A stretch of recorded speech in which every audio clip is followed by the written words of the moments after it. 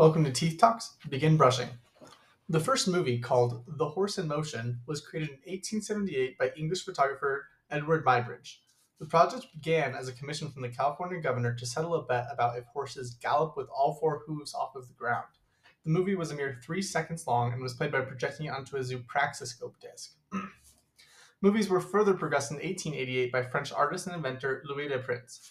Prince created the first few riveting short films, such as Man Walking Around a Corner, Traffic Crossing Leeds Bridge, Accordion Player, and his famous Roundhay Garden Scene.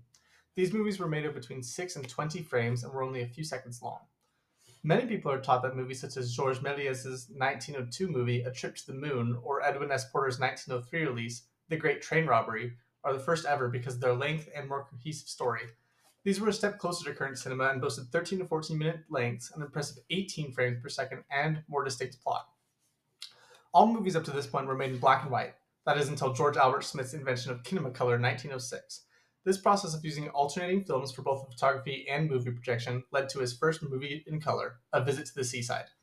Kinemacolor was limited in its ability to display all colors, so inventors began designing a replacement. In 1914, Technicolor was started, attempting various techniques of creating color movies.